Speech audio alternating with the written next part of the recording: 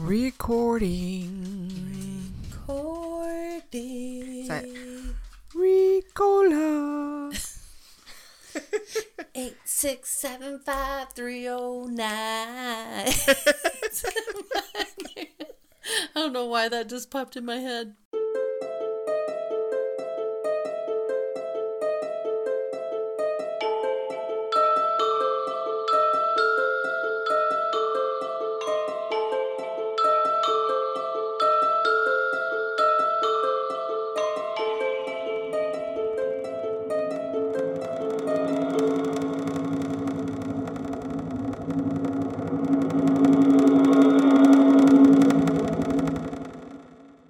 So I want to say, like, how was your week? After we've just talked about it for the last 2 hours. Has it been 2 hours that we've been? Yeah, because I got here at 6:30. And we had tamales. We've been sipping on this Pinot Grigio. It's actually pretty good. Yeah, we're almost done. I like it. Oh my God! I almost said, "What's that sound?" That was funny.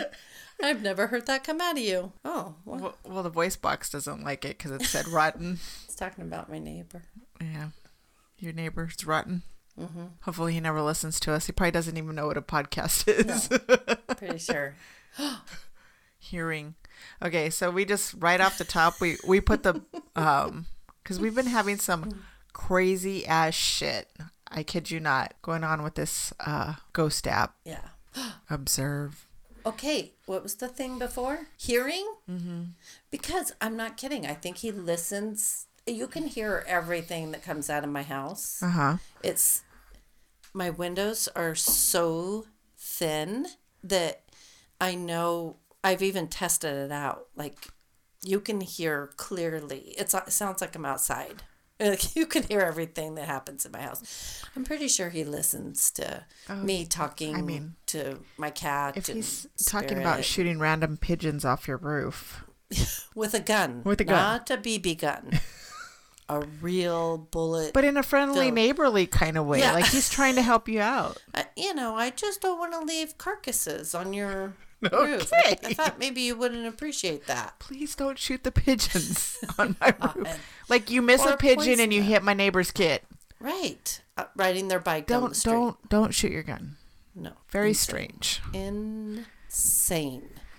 Crazy I agree. I agree. He's insane. When you said he's insane earlier and then you go into this whole spiel about, I was like, what the actual frickety frick. Right? I'm glad I had a witness to it, though. Otherwise, I think people would think I was making shit up. So it's literally been, I want to say it's like 3 weeks since the last time we recorded. I think 3 weeks. Because we pre-recorded our last episode. That was the Black Dahlia and the Comedy Store. And let me just tell you, like, the whole time we were in San Diego, I felt like that weirdo. Like, I wanted to talk about the Black Dahlia. That's hilarious. With David and Anna. And they are normal people. They don't talk about this stuff. That's hilarious. Does she listen? No, not regular. No, because she's not she doesn't like stuff that makes her scared. Yeah. So.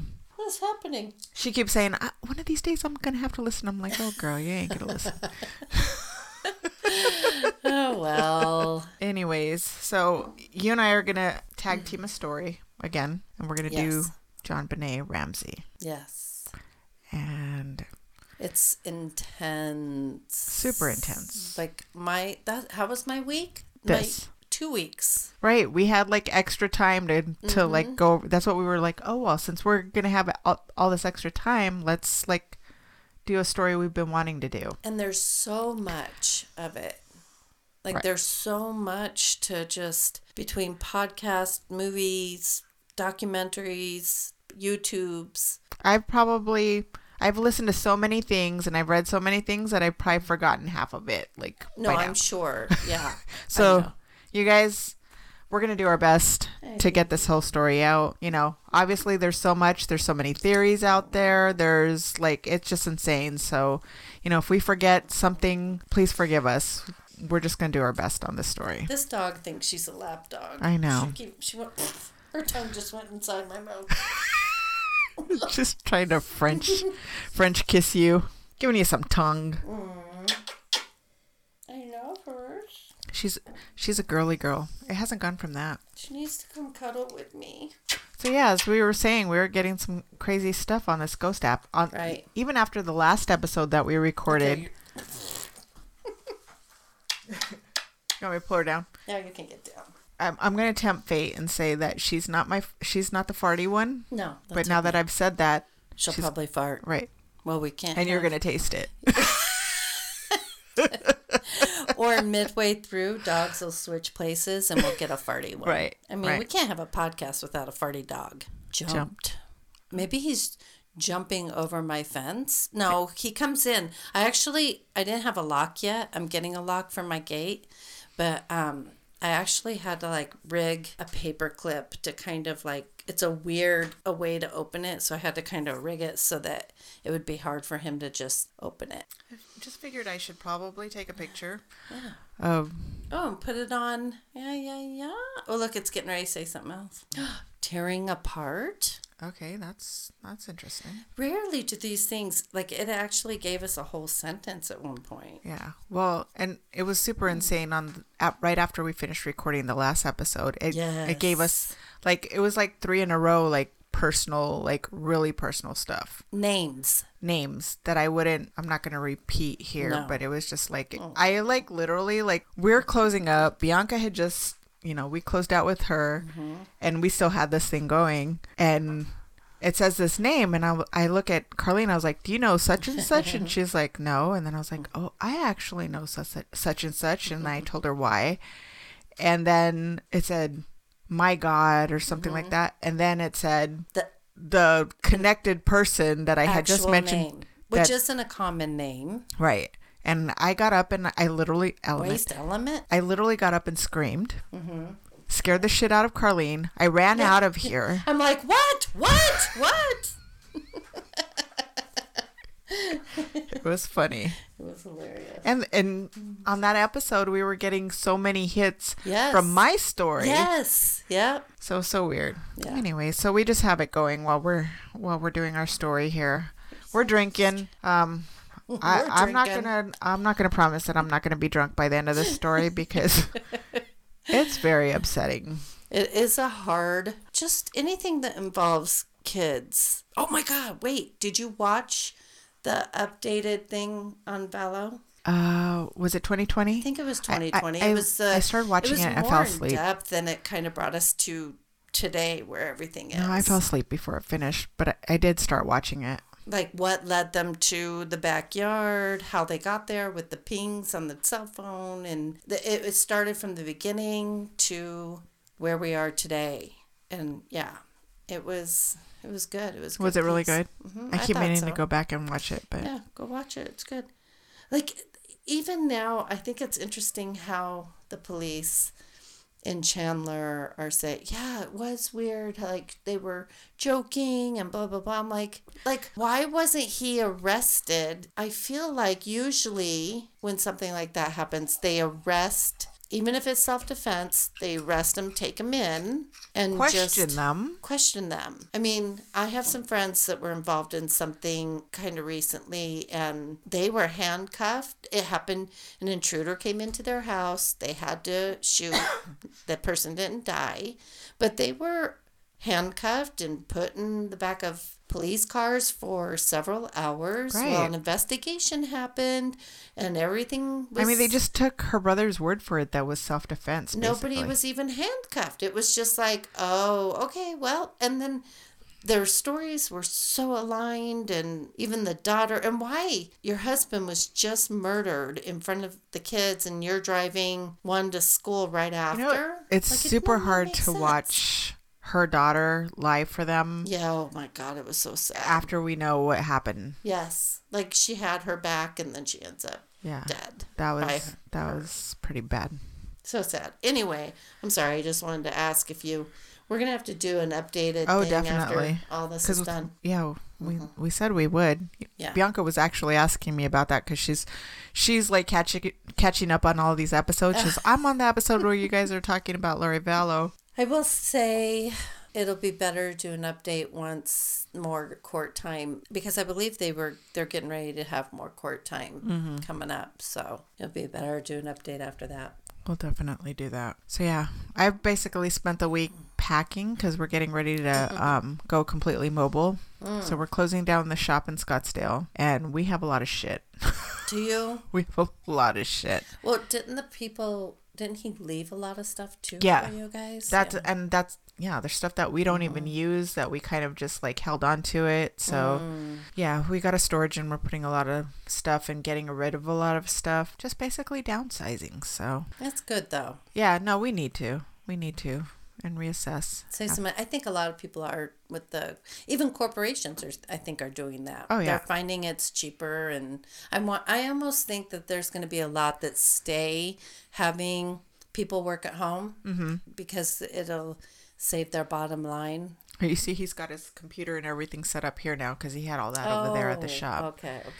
Yeah, it says Faith. Interesting. That's kind of been the theme of the week with people this week. Faith. Yep. Do you want to give the word of the week? The theme of the week? Faith. Have faith. Have faith. Tell me. Oh, it's saying tell me. Preach. Preach, Carlene, preach. Things are better when you have faith.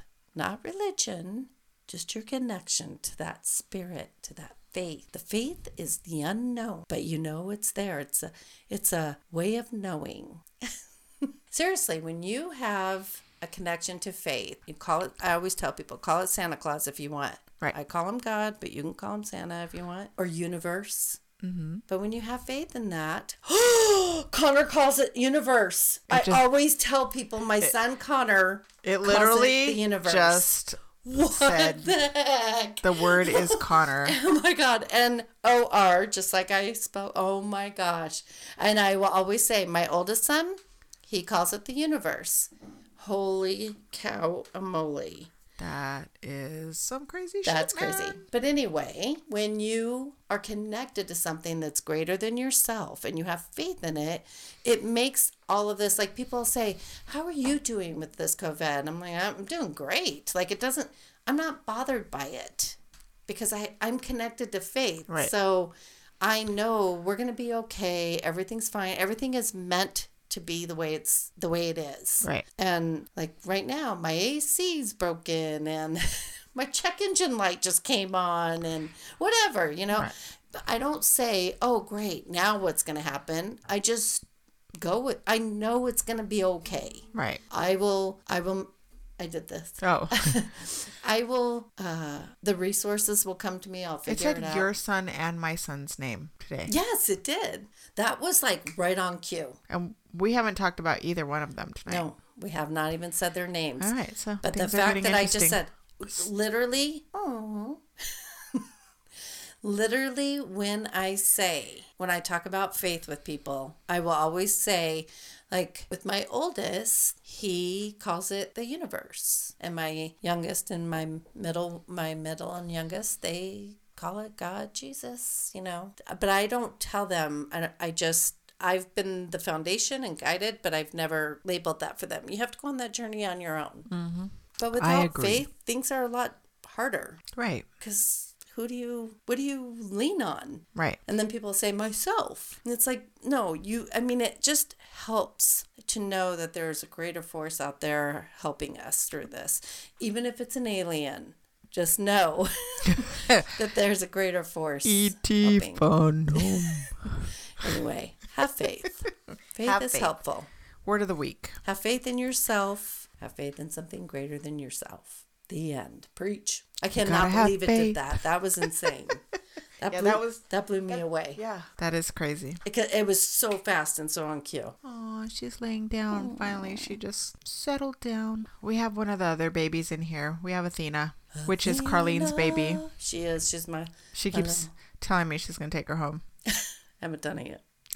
Because I have the bitch cat. 11. Says 11. 7-11. 11. Sad 11 from Stranger Things. We're about to go in the upside down. Hold on. I'm going to get a refill. Which one did you give us? This one? Mm-hmm. Okay. Didn't I just pour some for you? I thought Girl, it's like water tonight. I feel like it's gonna sneak up on us though. Probably. So I better start talking before I start slurring. Okay, like I said, we're talking about JonBenet Ramsey. And JonBenet. unless you've been living under a rock for the last 25 years. I can't believe it's been that long. Yeah. It's insane. 1996. And I was thinking to myself, it was December 1996. Yeah, Christmas. Yeah. I literally just had Mario. We were like on our second year of marriage. Dang. My mom was living with us. Yeah. And then I was thinking, like, how did I not know all of this stuff? I think I just, like, dipped my toe in it. Like, I don't know. I'm thinking because the kids were so tiny at that time that I probably just shut it down because it was just too much. It's a lot. Yeah. Yeah. And honestly, like, my opinion was that the parents did it. And I think that's just based on all the media at the time. Because I really never, like, took a deep dive into this story. I mean, it was on People magazine, The Inquirer, it was on every magazine, every newspaper, every News channel, CNN, Yep, everything. Everything. It was like highly sensationalized, and especially because JonBenet was a child beauty queen. Like she was in the whole pageant process. Let's just talk about that for a second. I mean, I know you haven't started. That's okay. But this is a big. Let me pull this. Let me get my. There we go. It's a big part of this story is the fact that she was this beauty queen at 6 years old. Right. And I'm just going to say those beauty pageant things in themselves are creepy. Right. Putting false teeth in their kids, Yeah. little girls, and then the big wigs that they put on them and all the makeup they put on it and dressing them like little women. And I think that's had a lot to do with why people like had these strong opinions towards the family, because people have these strong opinions about the child beauty queens and the whole pageant thing. So I would always tell Allie, like, if I had the money to begin one of those organizations myself, I would make it like these kids they need to look like kids. This is a beauty. It's cool if you want to have beauty pageants for kids, because a lot of those kids like it. But they need to look like kids, not little grown-up women. right.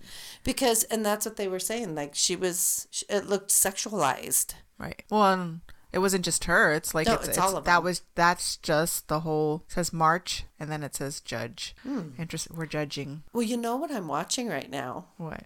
I'm watching on Court TV. I'm watching the whole George. Why can't I think of his last name? Anyway, you know who I'm talking about. Yeah. Everybody does. Anyway, I'm watching that. Oh, that is terrible that I don't know his last name. That I can't. Anyway. Let's blame it on we have a brain full of wine right now. Wine and JonBenet. Yeah. And I'm watching the whole jury selection process right now, which is interesting. George Floyd. Floyd. I always want to say Foreman because I think of the boxer. I'm like, that's not it. But anyway, yeah. Anyway. Definitely. No, I agree. I think that people have strong. Well, yeah, it shouldn't. And we probably watched a lot of the same stuff. And you see the whole seedy underbelly of this and the dark web, like the shit that's going on behind the scenes. These fucking creepers that and are they go to these things. Yeah. So weird. Yeah, that was definitely an element out there. All right, I'll let you go ahead and we'll start so people know what we're talking about. So yeah, part of it was the whole media frenzy. Like if you know about it, it's because of the whole media frenzy. And there is a whole generation that doesn't even know what we're talking about, I'm sure. Right. That are in their 20s, 30s, maybe even. Yeah, they have to be like early 20s because this is like, wow. 25 years ago. Yeah. So think 25 years ago. So even if they're 30, 35, they may not actually know about it because they were so little. Yeah, they were little. They weren't paying attention. Yeah. So here you go. Here's a true crime for you. So yeah, it was sensationalized, just like the Dahlia case that we did the last time. Like there hadn't been a case before that, and this is the same thing. There hadn't been a murder case, a child murder case, where they had sensationalized it to this degree. Yeah. Where the parents became the subject, and they were already being tried in the court of public opinion. They were accused from the get-go. Right. Like right immediately. There was no other suspects, but I'll let you get to it. Okay, so this has to be the most tragic Christmas story ever. Aside from the theories out there, there's been so much speculation and conjecture in regard to what's may have transpired that night. It's really hard to look at this case through an unbiased lens, but we're going to try. So let's start with the events of Christmas Day in Boulder, Colorado, 1996. The family, John Ramsey, Patsy Ramsey, 9-year-old Burke Ramsey, and 6-year-old John Benet Ramsey, wake up that Christmas morning to open presents. I think they both got bikes. Yeah, I believe they did. And I have to say, just to give you a visual of what Boulder was like, it's not a big place. It was very kind of like its own little Insular. It seemed like it was far away from everything. It was like its own little island. Right. So it's not like it's some like my family lived in Pueblo. So if it's like Denver to Pueblo, like that's it. It's right there, but this is kind of like a very tucked away area, it seems like, because it wasn't very big at all. Right. So later that day, the family heads over to a Christmas party at a family friend's house. I think it was in the neighborhood, like in the same. So that's what it seemed like. So they get home late, which is, they say late, but it was like 10-ish. And she's already asleep. So Yeah. John takes her up to bed, tucks her away. Carried her up To bed, puts her to bed, and then checks on Burke. Wait a minute. I wouldn't have said anything except for when I saw what I saw today before I came here. It's important to note the version of this story is she was asleep in the car and he carried her to bed. Let's remember that because the stories get very... It's like playing telephone. They change a lot. So it's important to listen to that, and then we'll talk about the variations of the stories and where the information comes from. Right. Does that make sense? Yes. Because it's weird that the information comes from the same people, and I don't know. Just go ahead and keep going, but I just want to point that out to our listeners. Okay.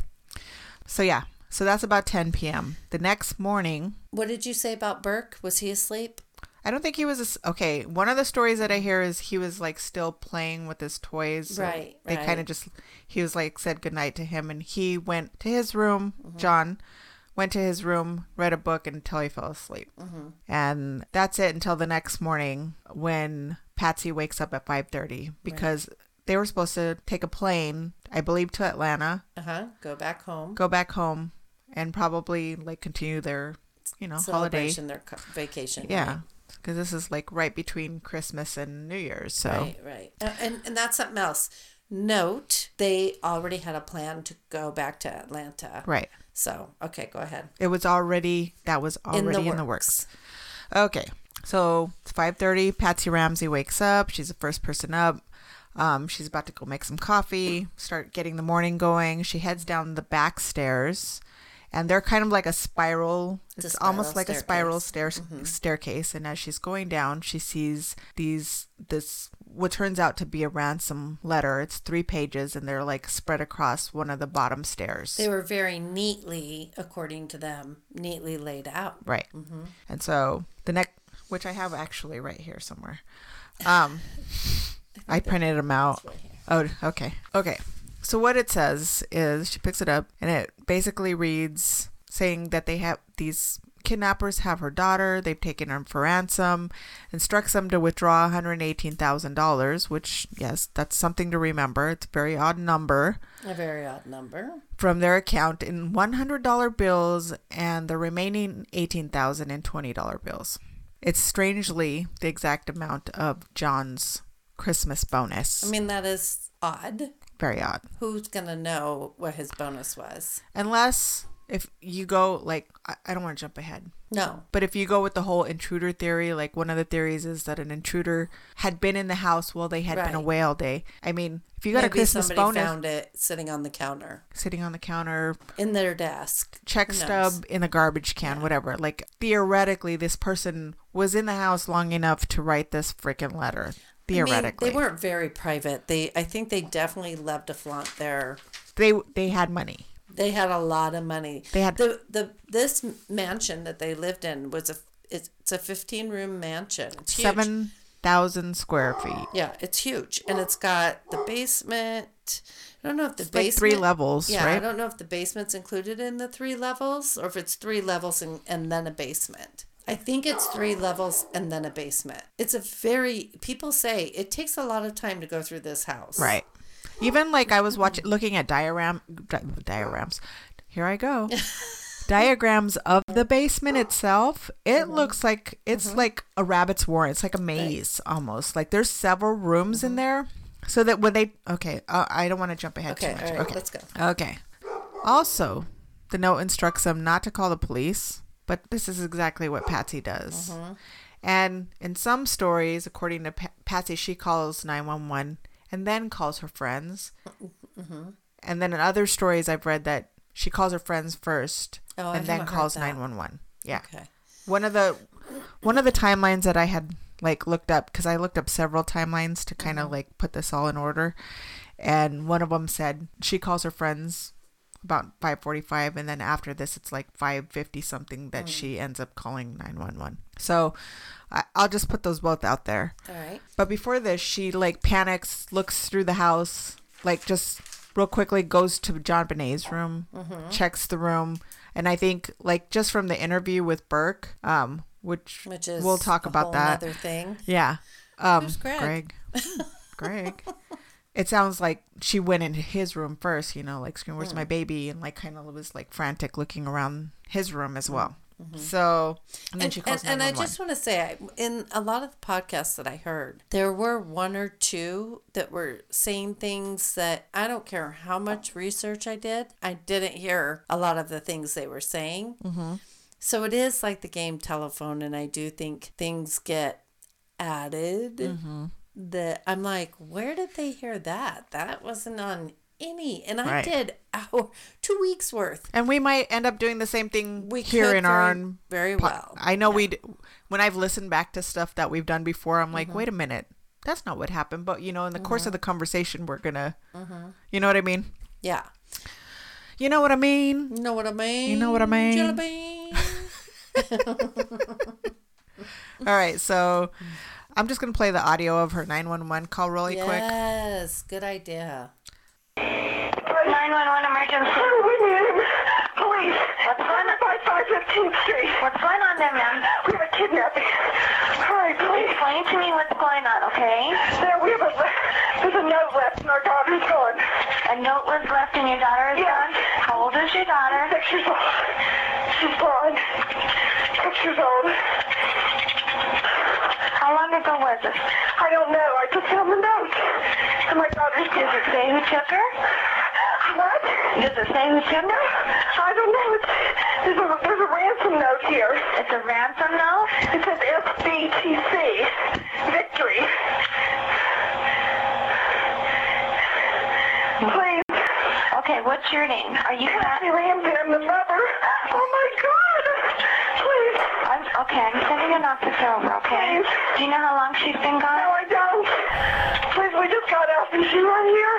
Oh my God, please. Okay, Please, there's somebody. I am, honey. Please. Take a deep breath, Please, okay? hurry. Patsy.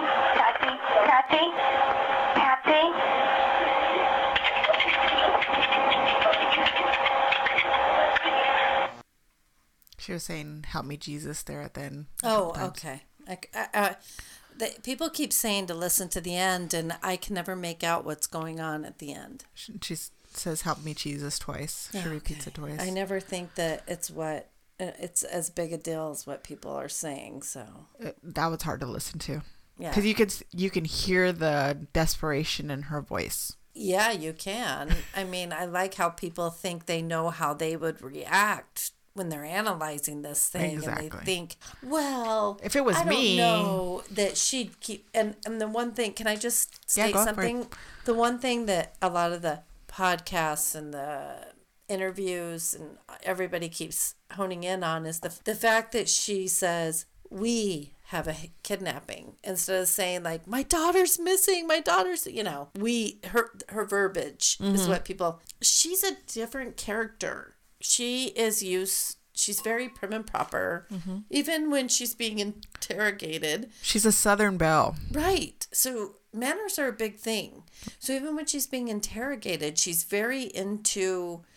she never cusses. She says, like, I forget what she said, but it's definitely not cursing. Right. And so she's definitely aware of the things that she says and the way she presents herself to the world, even when she's going through something. Right. And I think people misconstrued that as fake. Being disingenuous. And that she's guilty of something, or she's dramatizing, or she's fake, she has to be guilty because this happened or that, and I just think that her whole life she was probably raised as a Southern belle, and that you are always on. Right. And how you present yourself to the world is very important. And so she's very... And if you've ever been around somebody, aside from you that are listening to us from the actual South, but like, it's different for us when we hear somebody saying, yes, ma'am. Yes, ma'am. Right. I'm like, excuse me? I had somebody that I was talking to in Nashville, and I had to ask her. I explained to her, like, in the West... we're not raised to say Miss Cora, Miss Alma. Mm-hmm. And because she's an elder, I knew I needed to address her, or at least ask her if she needed me to call her, would you prefer I call you Miss Cora, or do you want me to call you Cora? Mm-hmm. Because I don't want to disrespect her. Right. But to explain how we are here and how they are there. It's definitely different. Definitely. All right, I'm sorry, but I just really needed to bring that up just because it's going to be a topic. Definitely. It is a topic. It is a topic. Judgment is a topic because we like to say, well, I would do. This is what I would do. Yeah. When I'm watching a horror movie, well, I wouldn't do that. Why are you going to hear the noise? I do that. I am the idiot that hears a noise and goes towards the noise. I am that person.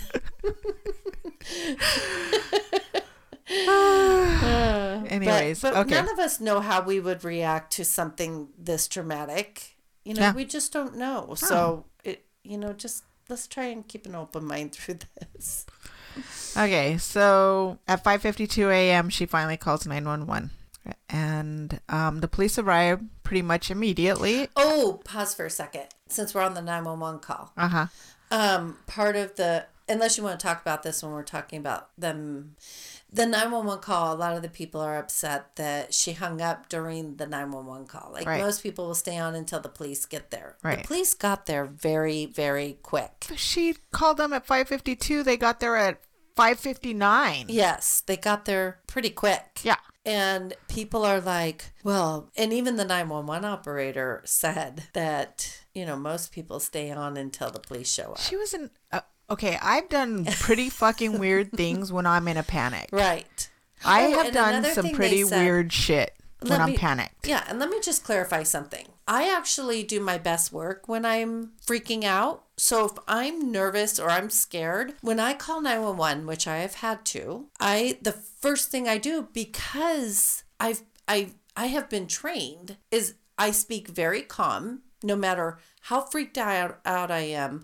I had people like trying to get in my house one time. Right. And I remember I was terrified. I couldn't find my weapon. I mean, I know my weapon's in the same place all the time. Right. Couldn't find it anywhere because I was so scared. But my voice remained calm. Mm-hmm. And first thing I do is give my address. And people had a problem with her giving the address as the very first thing she did. But again, when you train somebody and tell them the first thing you do when you call 911 is give them the address. Right. Well, clearly people have a problem with you doing that when your daughter's missing and you give your address. Right. But that helps get them out there faster. Well, oh my God. Yeah. I have had that 911 call. Yes. The kids were home. They would get home before me. And the dogs got in a fight. Oh, dear. And they called, Serena was the youngest at the time. Isaiah was, the oldest, and he's there, and he's doing, Isaiah's outside. The dogs are fighting. And she's screaming in the phone. Oh, no. And then she hangs up with me. So I'm freaking out. Then the police call me. Oh, no. So the neighbors heard my kids freaking out and called 911. Serena and Mario ran out to the neighbors. They were like so freaked out because Isaiah was in the backyard trying to get these dogs to stop fighting. And oh my God. Anyways, so the police call me. And I'm like, oh my God, I'm leaving work right now. I'm on my way. I'm in traffic. And I'm like, and he's like, slow down. We're here. I'm like, oh my God, are they okay? Like, that sound in her voice, it was, and he's like telling me, ma'am, calm down. Calm down. I don't want you to get in a car accident on your way over here. We are here. We'll talk when you get here. So that was an interesting. You just, it's hard to judge. You just shouldn't judge. You just don't know how you're going to. It's a traumatizing thing that they were going. Believe me. Believe me. It's a traumatizing thing that they were going that's through. That's what the Ghost app says. Yeah. Believe me. And I think it's just interesting how everybody has some kind of opinion about. Now, listen, if she was freaking out and doing something else, or if she was,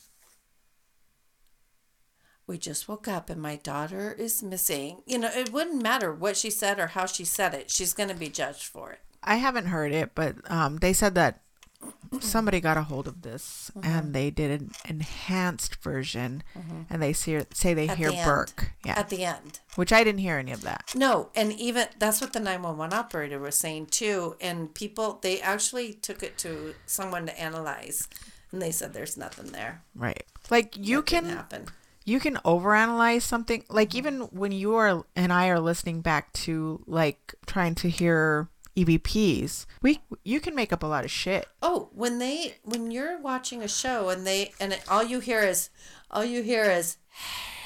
and they're like, did you hear it? It said, I'm here. Well, if you listen to it enough times, you hear, I'm here too. Hey, my brother-in-law's name is Sean. If you listen to it enough, you'll hear, I'm here. You're like, oh my God, it is saying that. Right. Exactly. So your brain, have you ever gotten those things, where they say the blue dress, the right, whatever. They also had a thing that actually did that where, because your brain audio. It's an audio thing that actually is. You're trying to make sense of what you're hearing. Your brain. So if your brain just like is when you're told, matrixing visually, seeing something, you see faces and things. Right. So if somebody tells you, well, it's a pink dress, you're going to see a pink dress because now your brain is expecting to see the pink dress or whatever. Now your brain is saying to hear, I'm here. Right. Oh, I can hear it. It's saying I'm here. But really all that's on there is, yeah. Yeah. All right. Exactly.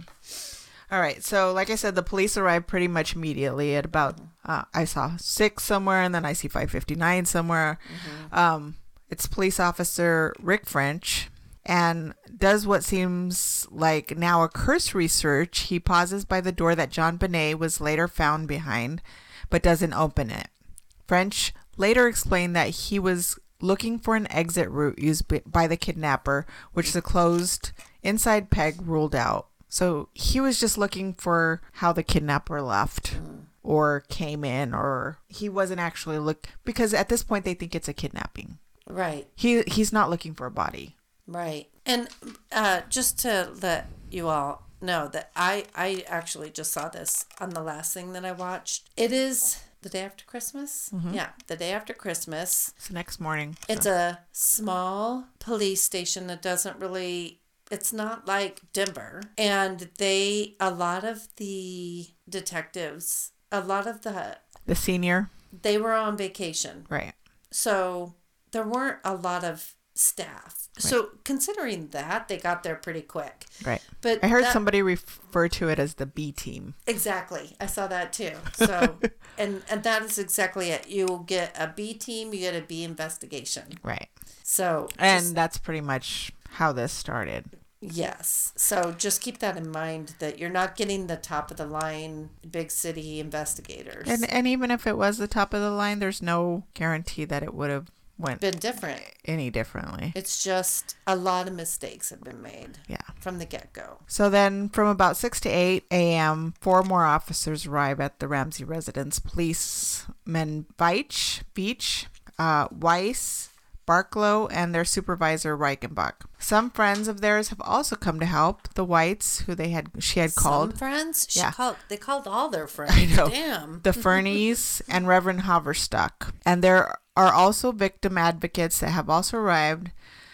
With John Bonet still missing, John made arrangements to pay the ransom. A forensics team was dispatched to the house. The team initially believed that the child had been kidnapped, and John Bonet's bedroom was the only room in the house that was cordoned off to prevent contamination of evidence. And this is very important because, and to me, even though at this point they still think it's a kidnapping, it's a crime still scene. a crime scene. The whole house is a crime scene. Mm-hmm. But now it's been contaminated. Yes, with all these people of course they're coming over in support, and they're not being told no by the investigative team. They're being let in, and if this happened to me, of course I'm going to call my support people. Like, I'm going to be like, hey, or I'm going to call you, and you're going to be like, I'm coming over. Right. You know what I mean? But stand outside.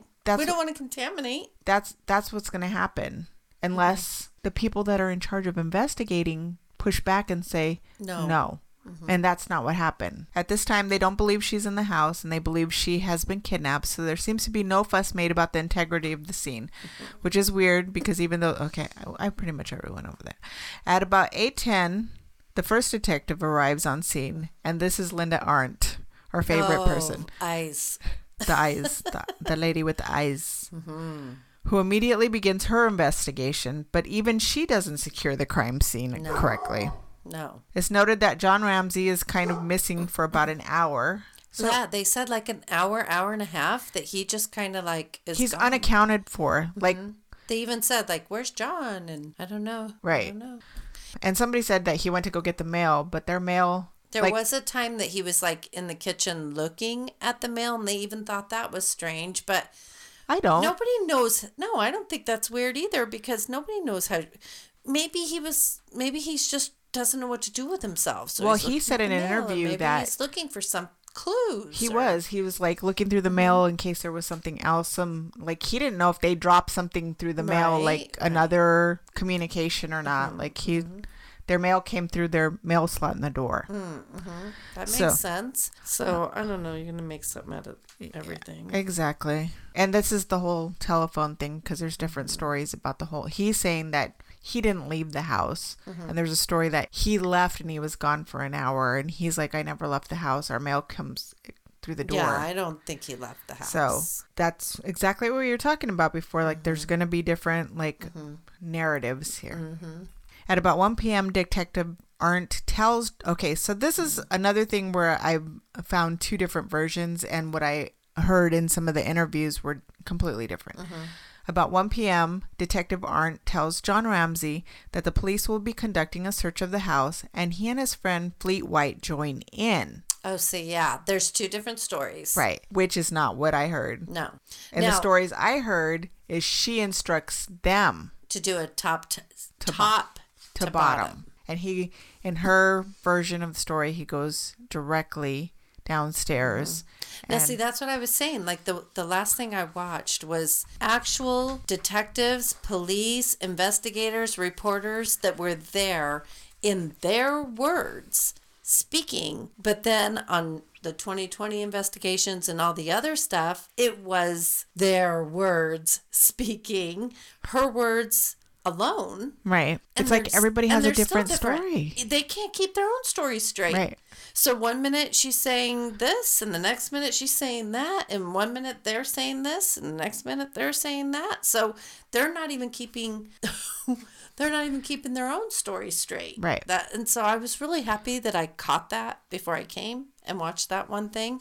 But yes, so in her own words. Can we talk about her own words? Yes. Can we talk about her interview? In her own words, on this interview, what was it, 2020, I think? I think it might have been. You go. Did you write any of it down? I didn't write any of it down. She, with her eyes. Yeah, she had the scariest eyes Ask ever. him.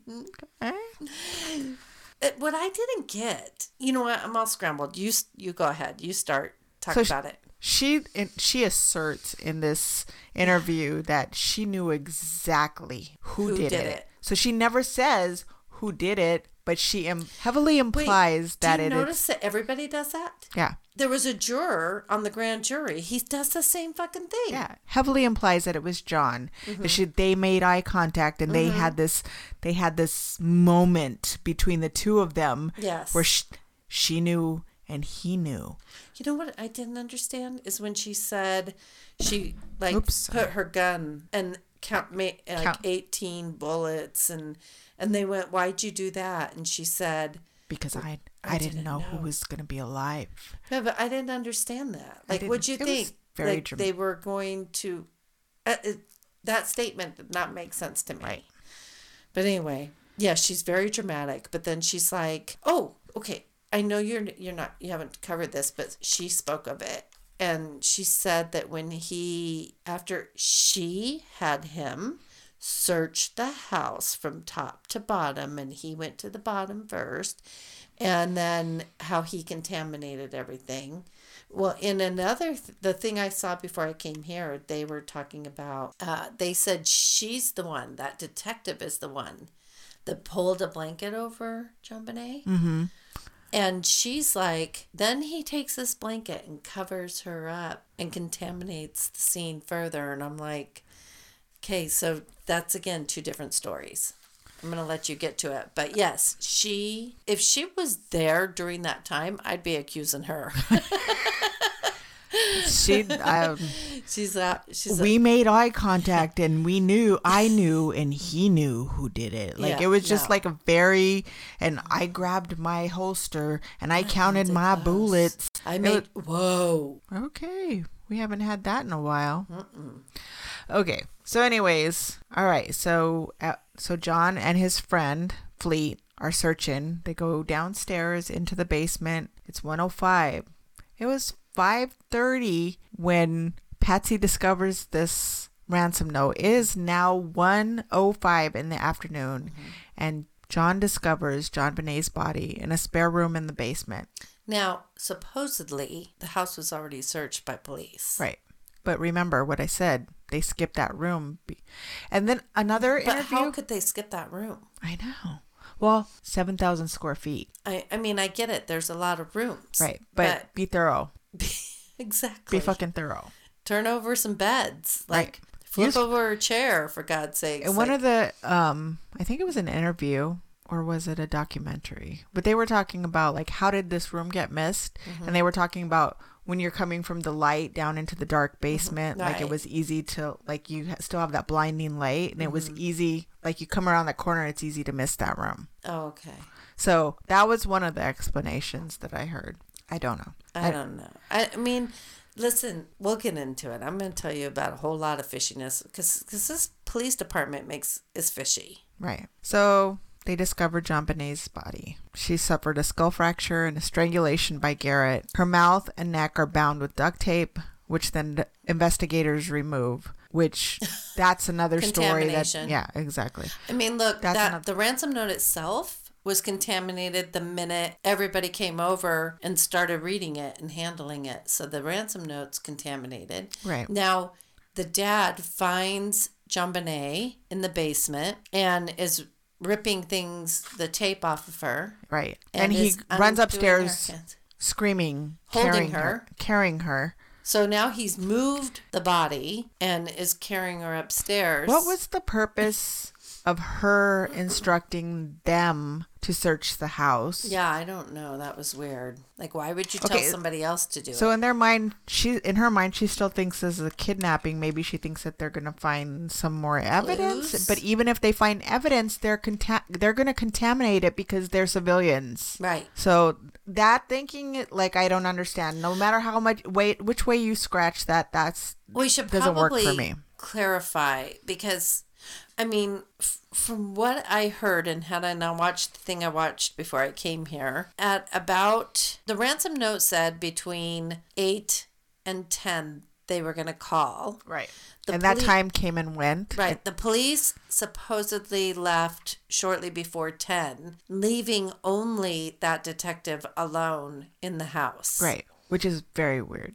Okay, her interview, she even stated that. She was the only one there, and she told him to go search the house from top to bottom. And in this thing that I'm watching before I came here, again, it is the words of detectives and investigators all by themselves, like police, their words, and they make it seem like that didn't happen that way. So who's telling the truth? It's all just like very convoluted. Very, like, it's all fishy. But anyway. Right. Why would they, number one, why would they all leave if the kidnapper is supposed to call between 8 and 10? And they left supposedly like 15 minutes prior to 10. So 9:45 is what I heard is that they.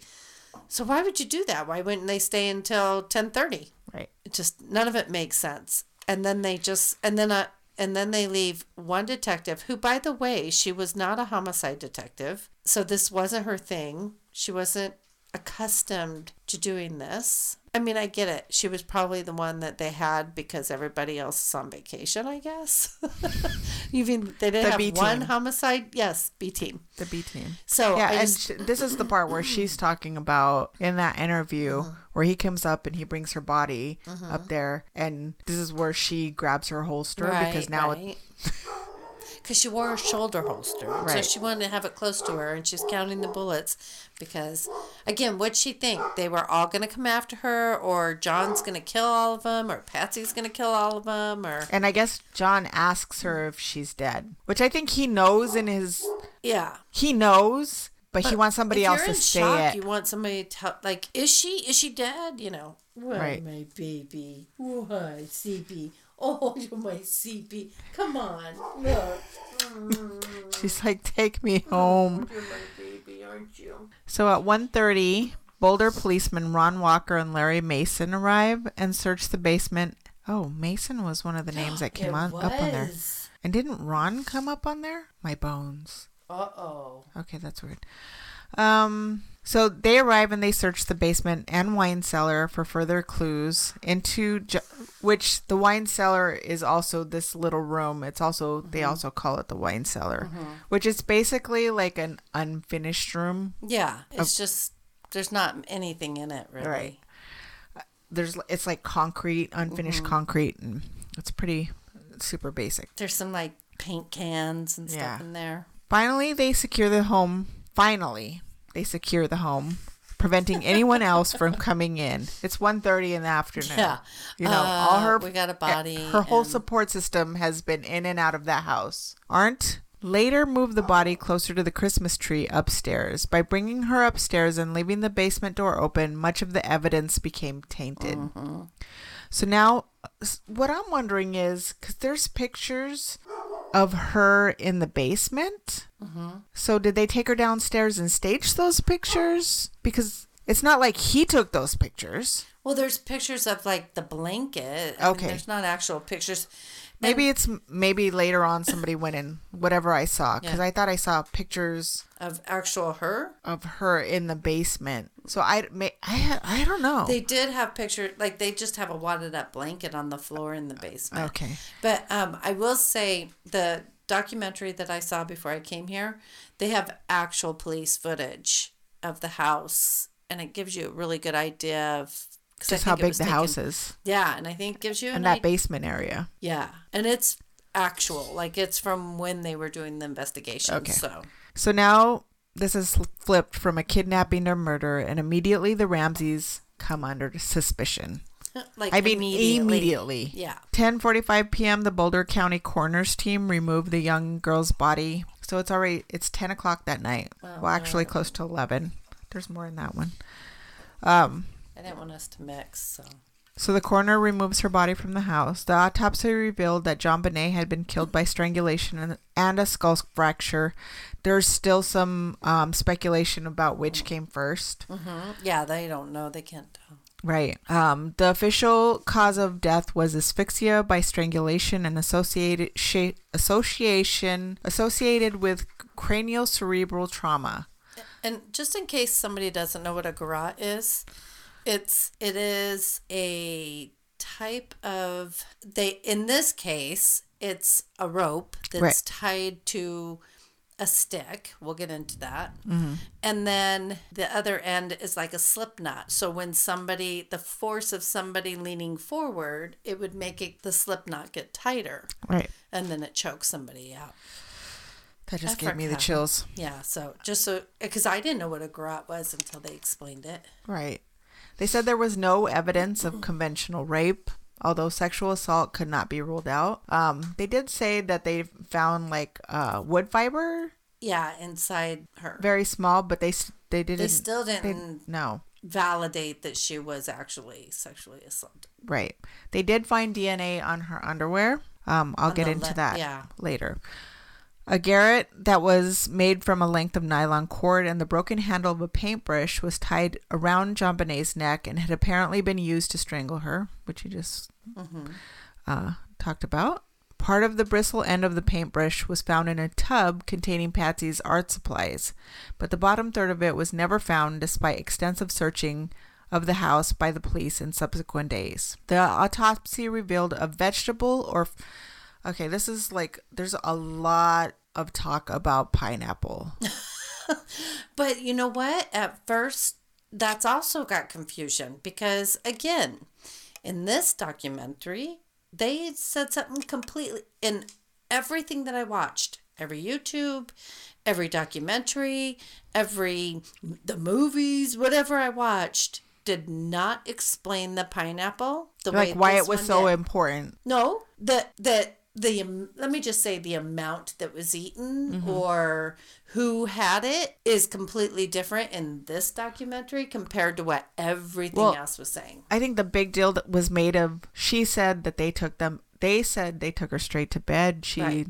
She and didn't eat. She didn't eat. And She was I guess asleep. it was the time that she ate this, consumed it, and it had it completely broken down in her system. So they were like, well, she had to have eaten between. There's a few things, little white lies that add up. Right.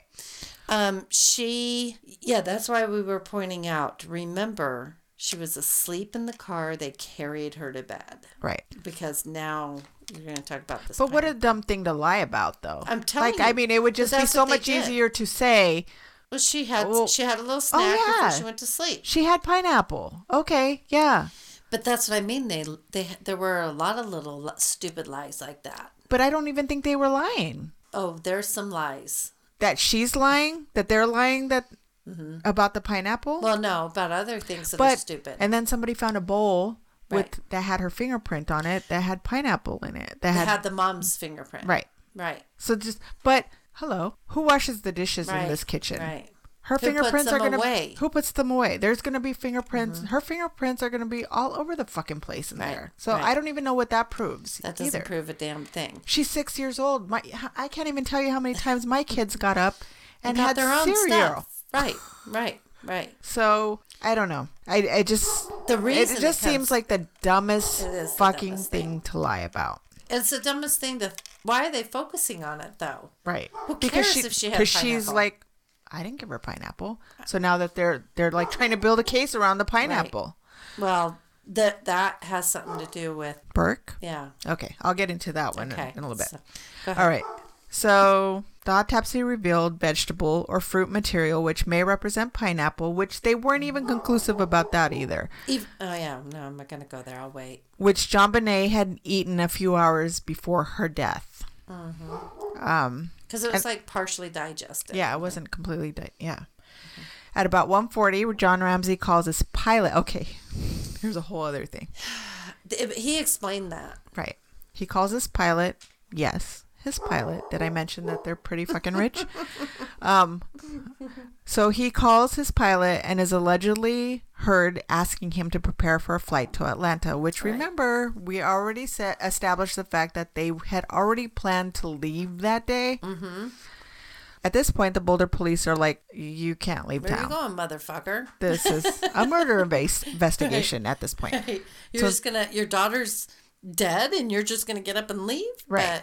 But he did explain that in an interview of why he made that. You want to elaborate on that? I can't remember. Do you remember? Just something about like It was a reasonable explanation, to be honest. It wasn't curious to me. I can't recall exactly what that was. It had to do with just going back and being with family, and that it was more like because they had already made the plans, that it's almost like there was nothing left for us to do here. And who wants to stay in the house that your daughter was just murdered in? Right. And so it actually was seen fairly innocent.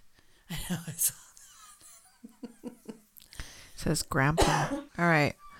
So instead of leaving town, they leave the house and spend the night at their friends, the Fernies.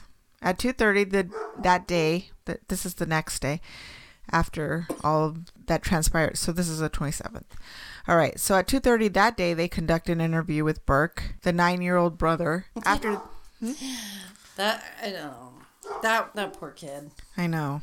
He's an awkward person. He is. And I mean, I watched something where he was interviewed actually more recent, and he seemed normal. But if you just watched him on Dr. Phil alone, you're like, God. ooh boy. Yeah. But again, that didn't do him any favors.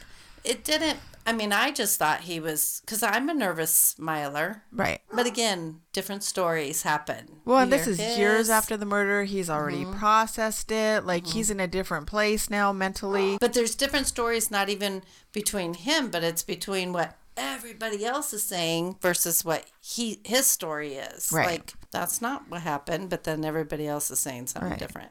I'm sorry. Okay, so where was I? At 2:30 that day, they conduct an interview with Burke. So he's 9. He's 9 years old. I don't know if I'd even want them to talk to my 9-year-old. Right. So, and he's maintained that he pretty much was out of the way during this whole investigation. Like that he stayed in his room. The whole time. Remember that.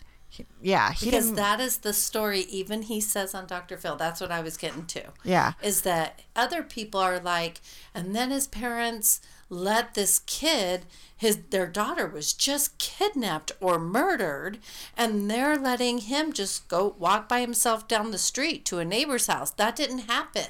See what I mean? Like there's story, like where did they hear that? Because it didn't matter what I listened to or what I researched, I never heard that version. So all I know is he stayed in his room the whole time, and he said on Dr. Phil it was because he felt safe there. Yeah, he thought maybe his dad was chasing off an intruder. He thought, whatever. He just thought that he needed to stay in his room because it was safer.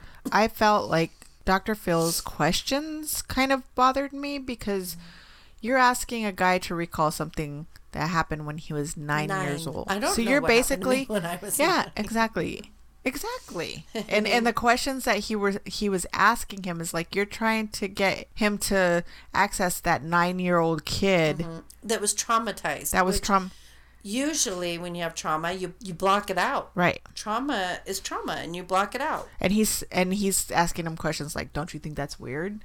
Yeah. Well, no, he didn't think it was weird when he was 9 years old. Like, No. You know what I mean? Like, I don't know. Well, I will say that one of the podcasts I listened to was this woman. I think I wrote it down. I'll let you know. And she had a guest who actually knows Dr. Phil, and he even had a little issue with the way Dr. Phil. We need to put a disclaimer on here because from what I understand, they sue.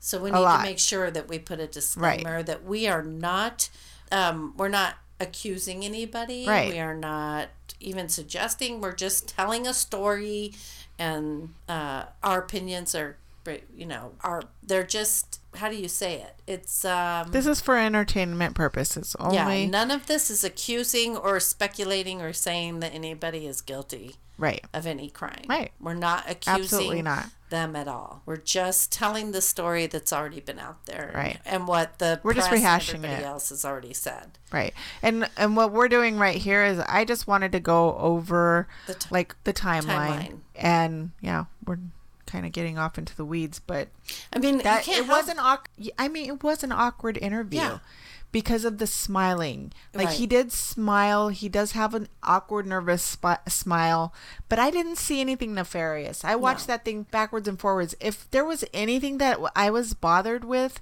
was Dr. Phil and his line of questioning. Mm-hmm. You know, you're asking this guy to go back to the worst time of his life and access that 9-year-old little Mm-hmm. What do you mean? boy How and did his you memories. feel when you hear your, What do you your mean? sister? Like, Well, I have to say, because this started with, during this timeline, he's being interviewed by the police. Well, he was actually interviewed by, like, I think, a psychologist or something.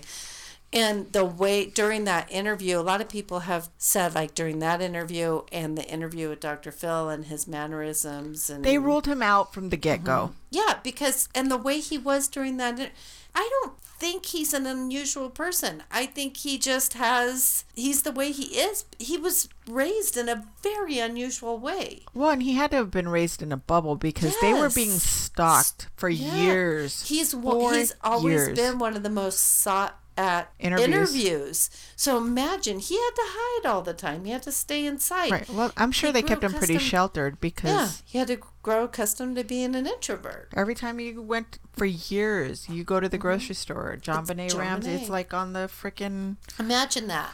And then the trauma just is right in your face. So I feel for the guy. And even in that interview when he was a kid, everybody's like, his feet are up on the chair. Well, yeah, it's awkward. He's being asked- fucking He's 9. 9 years old, and he's being asked these insane questions, and he doesn't get it. I just know how my kids were at 9, and they probably would have been the same way. Everybody has a different reaction to grief. Everybody has a different reaction to trauma. Everybody has a different reaction to getting in a car accident. Oh, right.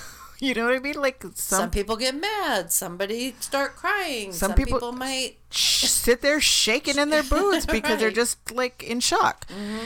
All right. Okay, so I guess we can move on from that, but yes, like this is just for entertainment purposes only, and we're not like saying who's guilty and who's not guilty. We're just rehashing the things that we've read and the things that we've heard. We're telling the story. We're telling the story. There it is again.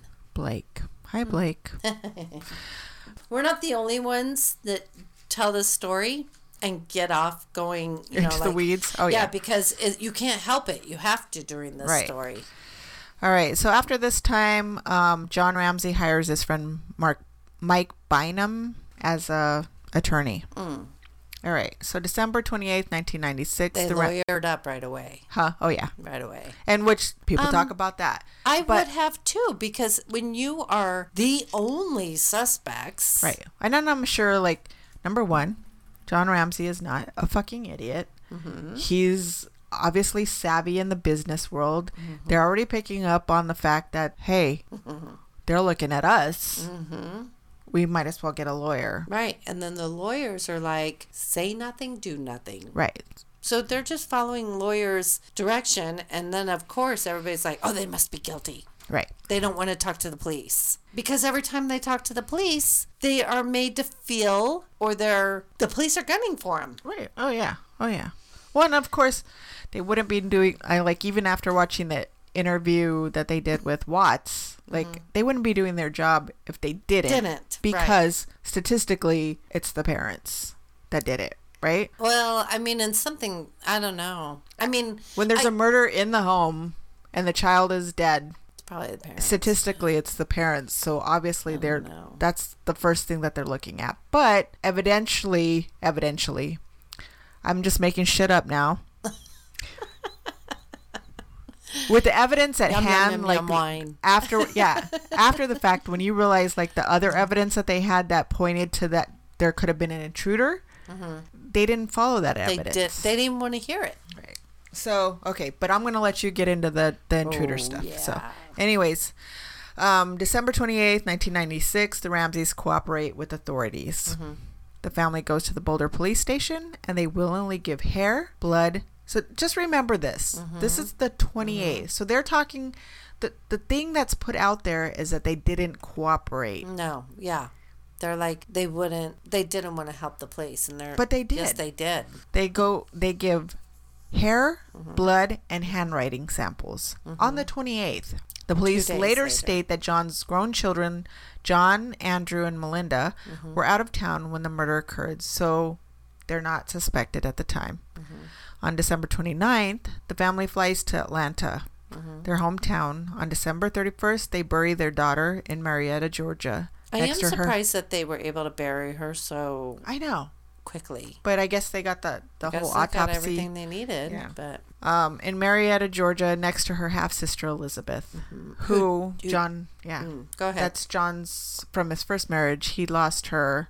I think she it was a car early. accident or something. Yeah, it was a car accident. So, and he was barely dealing with the grief of that when this happens. So That's then so sad. on January, and then Patsy had just gone into remission From her cancer. Yeah, from her cancer. So, anyways, then on January 1st, 1997, John and Patsy give a 45-minute interview to CNN from Atlanta. Which they caught hell for. They- Because people Lots were of hell. saying that they did this interview with CNN before even talking to the police, which clearly they had. Is not the truth. Right. Much to the chagrin of the Boulder Police Department, partly because they had been too emotional to speak to the police, according to the Boulder Police Department. Also, Boulder Police Department were reassuring the public that there was not a murderer on the loose in Boulder. However, Patsy says in the interview, "There is a killer on the loose. If I were a resident of Boulder, I would tell my friends to keep your babies close to you. There's someone out there." And I did watch this interview. I She's did too. obviously heavily medicated. She probably sounds like the way I'm talking right now. You could just see, like she had to take something just to. I'm sure. And this is only it's literally days after. Yeah. Lust. That's weird. Oh, On January 3rd, 1997, detectives announced that the note was written on a paper pad from inside the house, meaning it was likely written after the murder. John and Patsy returned to Boulder. Boulder cops also go to Charlevoix, Michigan, to search through a summer home the Ramsey family owns. Not too long after, it is discovered that there was a practice ransom note. Also, that it has been torn from a tablet of paper found in the house, which was said to belong to Patsy. The paintbrush Is Patsy's. Patsy, tablet Patsy. Right. But again, they're in Patsy's house. Right. And could be that they were there for hours. Right. One analysis found that it probably took 20 minutes to write. It was carefully written. And I told you that I listened to Johnny Douglas, the Mindhunters author. I guess he was a former FBI agent. In his book, The Cases That Haunt Us, he mentions that he believes it was not written with the person's dominant hand. He was hired by the law firm that represented the Ramseys to interview them and give an opinion as to whether he felt they were guilty or not. And he didn't believe that they were guilty, which he caught hell for from a lot of people. Yeah, he was just like, he also doesn't think that John and Patsy in a panicked state, would have been able to pen such a carefully written letter before calling 911. He's taken some flack on his opinions about this case. Some of the stuff that I was watching, they were saying that he was hired by the Ramseys. He was never hired by the Ramseys. No, and what's interesting is here you have even the detective that I'll be speaking about, who is so known for closing hundreds of cases that they brought him in out of retirement. But yet, no. He can't. He's crazy. He can't be right. Right. Then you have this guy who's known for knowing his shit. Right. But in this particular case, he can't know his shit. Right. It's like they just don't want To hear any to other hear theories. any other plausible explanation. Right. All right. So I'm going to go ahead and read the letter. It says, Mr. Ramsey, this is the letter that was found at the bottom of the stairs. Listen carefully, which is a weird thing to write in a letter. Listen carefully. We are a group of individuals that represent a small foreign faction. Weird. We respect your business, but not the country that it serves. I'm reading the actual, sorry, I'm having a hard time reading this because handwriting's the hard, handwriting is weird. Patsy writes terrible. No, I'm just kidding. We Sorry, respect your Patsy. business, but not the country that it serves. At this time, we have your daughter in our possession. Okay, I'm going to tell you something to notice. they never mention her name. No, that's interesting. She is safe and unharmed. And if you want her to see 1997, you must follow our instructions to the letter. Wine. Sorry, guys. You will withdraw $118,000. Wait, 118 or 180? 18. I don't know why I kept 118. thinking 100. Okay, yeah, you're right. $118,000. Sorry, my bad. And they .00. They Give put me- they write me it some. out completely Give me some more wine. You're right. I know that. from your account. Now, keep 100 in mind, that's a strange number. Very strange number. Very specific number. Specific. They're rich. Why Why would not you reach only for the ask- sky? Why not Say $1 million? most ransom notes would be like, Give me $1 million. give me $1 million or your daughter dies. That's it. Or a nice round number like 5. Holy shit. Okay, it said choke. Daddy, no. It said that the last time. Did it? Yeah. I got goosebumps. Okay, that's weird. Wine might not be strong enough tonight. Oh my God, I'm a little freaked out. Okay, nope. Nope. All right. Keep reading the note. I'm freaked out. All right, so we're talking about the $118,000. So it tells It didn't say choked daddy no, though. no. Too high up? It never does that. It never gives us that many words It together. has been today. Just tonight, yeah. All right. 100,000 will be in $100 bills and the remaining 18,000 in $20 bills, which is fucking weird. Make sure that you bring an adequate size attaché to the bank. Is that what it says? It really says attaché with the little Attached. squiggly line attaché to the bank. Attached? No, attaché. But do they mean attached? No, they mean attaché. What the fuck does that mean? It's the case. Oh, okay. Look at that. That is full-fledged. It says Sarah. It's like going red right now. And I don't think I've ever seen it go that hardcore. Have you? It's like freaking me out a little. Okay. Make sure that you're bringing adequate size attaché to the bank. When you get home, you will put the money in a brown paper bag. I will call you between 8 and 10 a.m. tomorrow to instruct you on delivery. The delivery will be exhausting, so I advise you to be well rested. What does that even mean? To be rested. Yeah. I'm keep going to address going. that That's in a minute. all right. If we monitor you getting the money early, we might call you early to arrange an earlier delivery of the money, and hence an earlier pickup. They wrote earlier delivery, but they crossed out delivery. So earlier pickup of your daughter. Any deviation of my instructions will result in the immediate execution of your daughter. You will also be denied her remains for proper burial.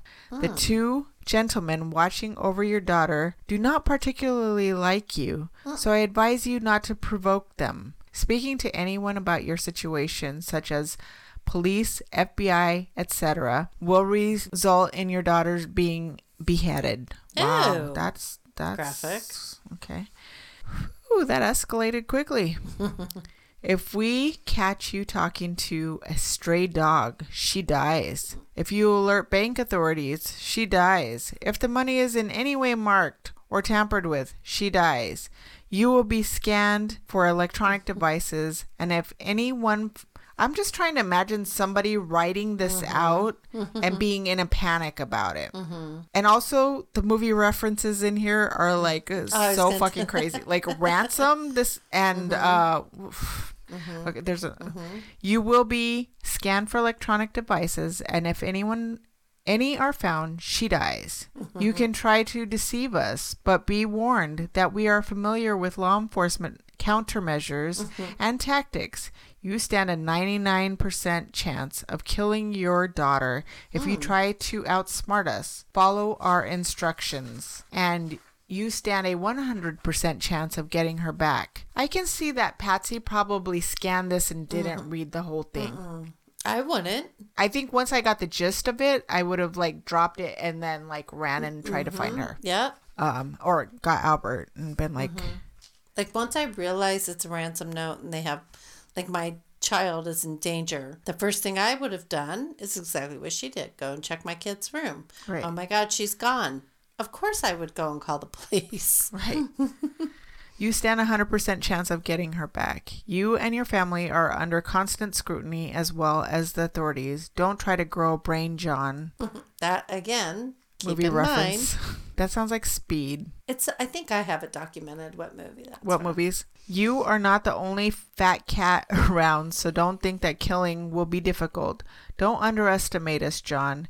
Use that good Southern common sense of yours. It is up to you, John. It's up to you now, John. Victory. SBTC. Okay, can I just say, I know I'm talking about... Nope, I'm going to save it. I'll just save it. Okay. Can I keep this? Yeah. So it is determined after handwriting analysis that John Ramsey did not write the letter. However, the handwriting analysis was inconclusive as far as Patsy Ramsey was concerned, and I watched several things where they match up letters, Me too. you know, certain ways she writes and certain letters that match up to this. Mm-hmm. And then somebody also said, I didn't put it in here, that it had to be a woman.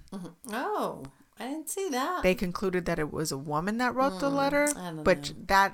that's That definitely does not look like a woman's It's one of- writing.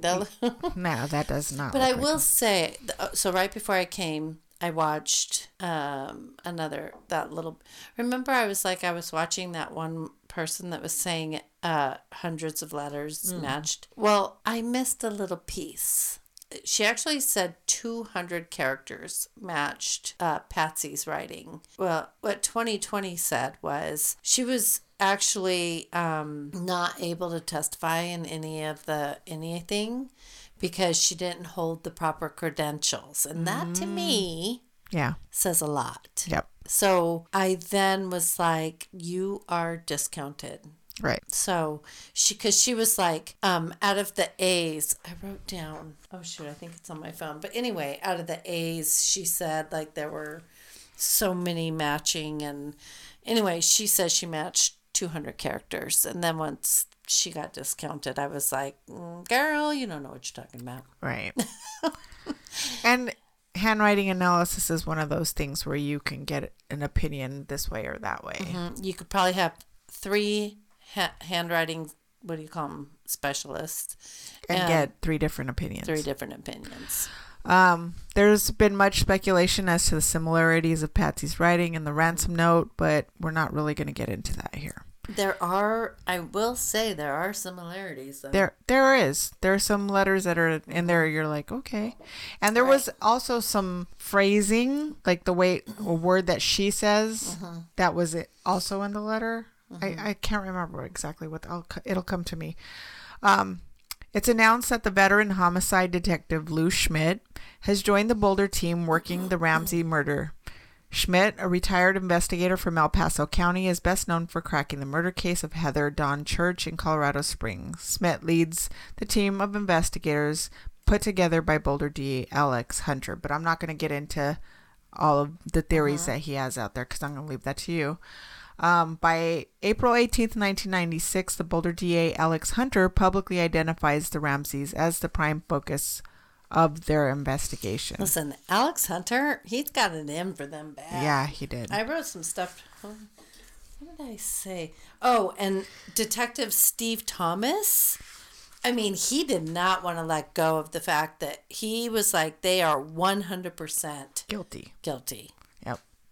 For those that may remember, there was a lot of focus and opinions on the fact that JonBenét was a child beauty pageant darling, and there was lots of negative media attention swirling around this.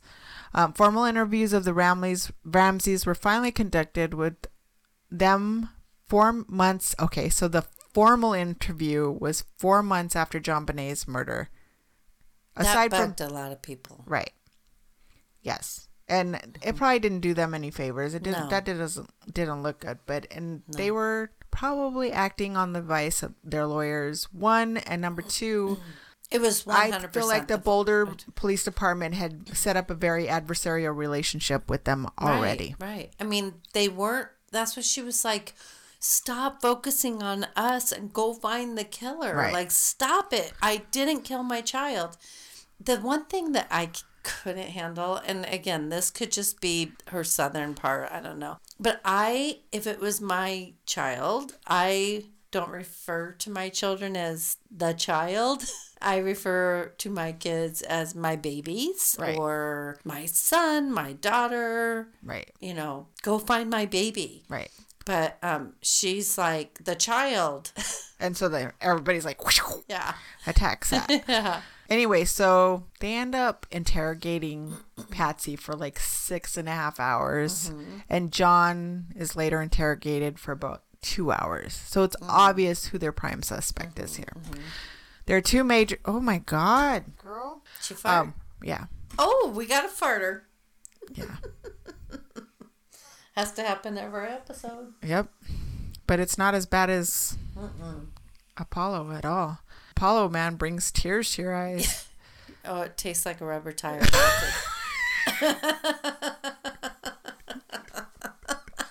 The tasting part, I'll never get over that.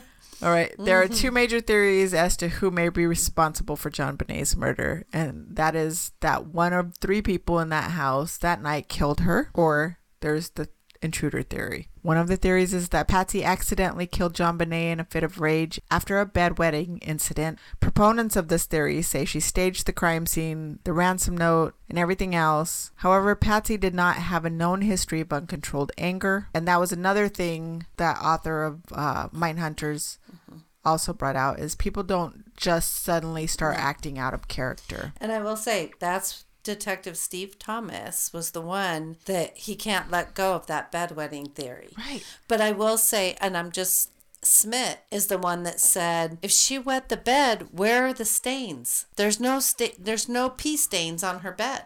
He Right. says that in his recordings. And then there was another theory that it was that after death release that was probably That the was reason. from, yes, her- that's her definitely dying. from yes. That wasn't from wetting the bed. There's no pee stains on her bed. Right. The stuff that's on her underwear is from her. It's like he peeing got from the that trauma. theory and he held on to it. Yes, he wants it to be the mom. All right. And that was the thing, is like people don't just start acting out of character. No. Like they start saying that she's controlling or whatever. But like even in the interview with Burke, he was like, my mom was a loving mom. Like, You know what I get from her? she was a pageant mom. But that little girl was that was their bonding thing. That Right. was because she did it. And it was like, that's what her dream was, to have a little girl, and she was going to do pageants with her. And that's what they from did every together. like interview of people that know them, like she enjoyed doing it. She liked doing it. Even the girls who are adults now, they're Right. in their 20s, they interviewed, they said she was so good at it and she really did love it. So she never showed any signs of, Mommy, I don't want to do this anymore. Like, she liked doing it. Right. And so And that's why I'm saying, like, everybody has these, like, you don't hate your child and opinions. spend millions of dollars on those outfits. Right. And dressing them up, and the time that goes into that stuff. Also, like, all the opinions that people have about it, like, she was raised in that life. So it wasn't It's anything. so big in the South. Right. I mean, do you not watch Toddlers and Tiaras? Oh, my God. Let's not even get into that, please. Oh, Honey Boo Boo. Honey, well, yeah, that's a whole nother. That's all. Pour me some I better more, have some. I please. better have some more wine. Have some more. Let's have some more wine. Okay. So yeah, there's this theory that God, what are we gonna she's do? the one that I should have brought the big bottle. Big bottle. the big bottle. The big bottle for tonight. You know Almost what? If there. you brought the big bottle, We we would would've drink drank it. the big bottle, and this would be a lot messier right I now. mean, look, that's a bottle and a half we drank. I know. Or a bottle and a quarter. Mm-hmm. All right, girl. Here. Clink. Thanks for clinking me. Who's Harriet? Oh, I like this one. So, Burke even said, we didn't even get spanked. Nothing of that sort. Nothing close. Nothing near laying a finger on us, let alone killing your child. Would she have spent the kind of money, like, the little girl had a Christmas tree in her room. Right. She had, like, I a think it's beautiful obvious to doll people collection. which way we're leaning. But I just want to say I started this whole thing out thinking that the parents did it until I started watching like everything and reading everything, and I'm just like, Listen, first of all, the way this little girl died, you have to be a heartless, cruel beast. demented. Right. And these people, even if they were child abusers, even if they were, I don't believe that they are, but even if they were, do you know how demented somebody would have to be to do the things that were done to this little girl, Right, to their own child? I don't see that. You don't spend the kind of time and money and have the thing, just, you think their other children would stand behind them if they were those kind of people? Right. Because if they're that way with those kids, then clearly they would be that way with the others. You have to be so demented, so deranged right. to do the things that were done to this little girl. Hit your daughter over the head. Oh, she didn't die. Oops. Okay, now I'm going to strangle her with a garrote. A garrote. Now, how do you make a garrote? That's not just something like taking. Why wouldn't they? She's 6. Use your hands. Right. Why not take a pillow and smother her? Right. Why not just take that rope and strangle her? Why a garrote? Why would that's sophisticated? Right. Like, why the knot that's made on the actual paintbrush? Right. It's a sophisticated knot. It's Right. not just something simple. It is a sophisticated knot. Like the things that went into that, those people, that's actually something that somebody who has hard hands Right. would know. Like somebody who's worked on boats, or somebody who works outside, or somebody, not pampered people like them. They wouldn't know those things. Right. I don't believe. Oh, Anyway, there's been a lot of speculation about like the kind of books that they actually read, the Mindhunter books. Well, and supposedly he was into those movies. Right. But so were some of the other suspects. Right. So Exactly. Just reading that letter, like, I just feel like the person that wrote that letter was young. Like, not a sophisticated person, except that they wrote attaché. yeah, because I'm like, what is that? But if you've watched those movies, you know what an attaché is. And if you had recently watched those movies, of course. And I don't know if I wrote down what movies, but they even said, like, Dirty Harry's one of them. They reference one of the things that were said in this is a line from Dirty Harry. So. All right, so I'm just looking at time right now, and I know there's not a lot that I'm going to be able to cut out of this. So we are going to continue. Long episode. I'm going to finish this Do it in part. 2 This episodes? part, yeah. Okay. And then we'll just break this into part 1 and part 2. Okay. I kind of knew that it was going to end Yeah, up and this way. most of these are like that. Because this case is huge. All right. So another theory was that John was sexually abusing her and killed her to cover it up, which he vehemently denies, and his family and friends say it's impossible. And the police didn't even try to pursue that theory. Then there is a theory that 9-year-old Burke, in a fit of rage, hit her over the head with a flashlight because he caught her eating his pineapple. All right. And then either Patsy or both Patsy and John worked in tandem to cover it up and stage the crime scene, which means that they would have had to get their story together. They would have to keep that story together for years and years and years and years. They never wavered. Never wavered. She went to her deathbed being a suspect. Yeah.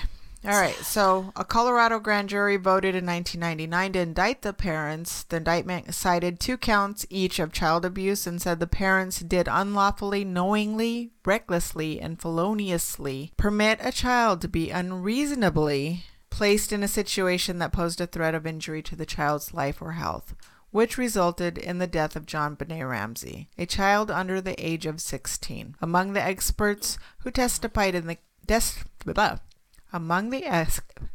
here we go. Experts. It's a good thing you're going to get into your story now. Among the experts who testified in the case were DNA specialist Barry Scheck and forensic expert Henry Lee. On October 13th, 1999, Alex Hunter, who was the district attorney at the time, refused to sign the indictment, saying that the evidence was insufficient for prosecution. The public thought that the grand jury I know I'm skipping through a lot of stuff that happened in between, but this is just like the summation. The public thought that the grand jury investigation had been inconclusive. That just said evil and devil right after each other. Ooh. That's so crazy. Had been inconclusive. In 2002, the statute of limitations on the grand jury's charges expired. Other evidence besides the ransom note included a boot print found next to John Bonet's body, which I'm sure you're going to get into, which it did not belong to anyone in the family. There was also a broken window in the basement, which was believed to be the most likely point of entry for an intruder. Additionally, there was DNA from drops of blood from an unknown male found on her underwear. The floors in the Ramseys' home were heavily carpeted, making it plausible for an intruder to have carried John Bonet downstairs without waking the family. By the way, the house is so huge. They did even their own test. It's very possible that a noise could be made and you can't hear it from the different rooms because it is so big. Much of the recent investigation in the case revolves around the DNA profiles developed by the sample found in her underwear and the touch DNA later developed from her long johns. The profile from her underwear was entered into CODIS, the National DNA Database, in 2003, but no matches have been identified. In 2006, Boulder District Attorney Mary Lacey took over the case. She agreed with the federal prosecutor that the intruder theory was more plausible than the Ramseys killing their daughter, under Lacey, which pissed a lot of people off. Yes.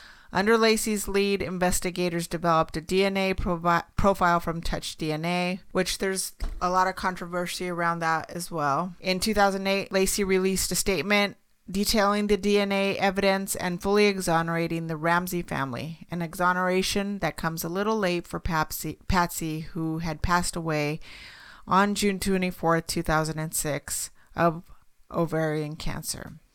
What I was watching, they said they actually had that DNA analyzed by something else, and it confirmed her, and that they were saying she did the right thing. Mm-hmm.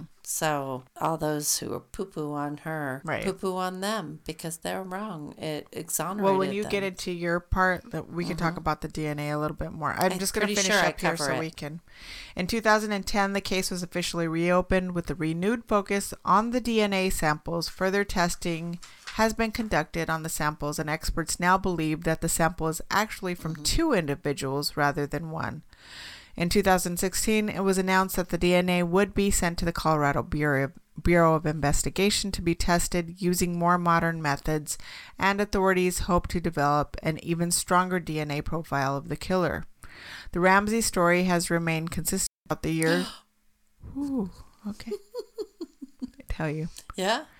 The Ramsey story has remained consistent throughout the years. In 2016, Boulder Police Chief Greg Testa said that investigators have collected 15,000 pieces of evidence, including the analysis of 200 DNA samples, traveled to 19 states to interview about 1,000 people, and have received and reviewed or investigated more than 20,000 tips, letters, and emails. And I think that was just more in defense of like their investigation of the case. And I got all of this information from, of course, Wikipedia, InTouchWeekly.com, for their timeline by Samantha Lear, the Denver Post, John Bonet timeline, and then crimemuseum.org, and 2020 CNN interviews, and several other. This thing's being really dark. What? Black Heart. Yeah. Ooh, it keeps saying bar, like it's talking about going to a bar or whatever, and evil, devil. Oh, I don't even like that I at know, all. it's being really dark. Shall we turn it off? Oh. Okay, so we're gonna end this here.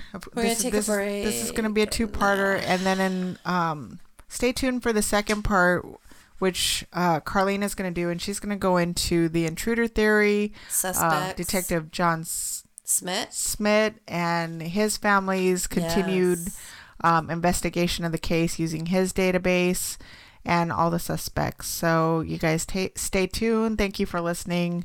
I know it's kind of long. That's why we're breaking it up into two pieces. Thank you and good night. Good night.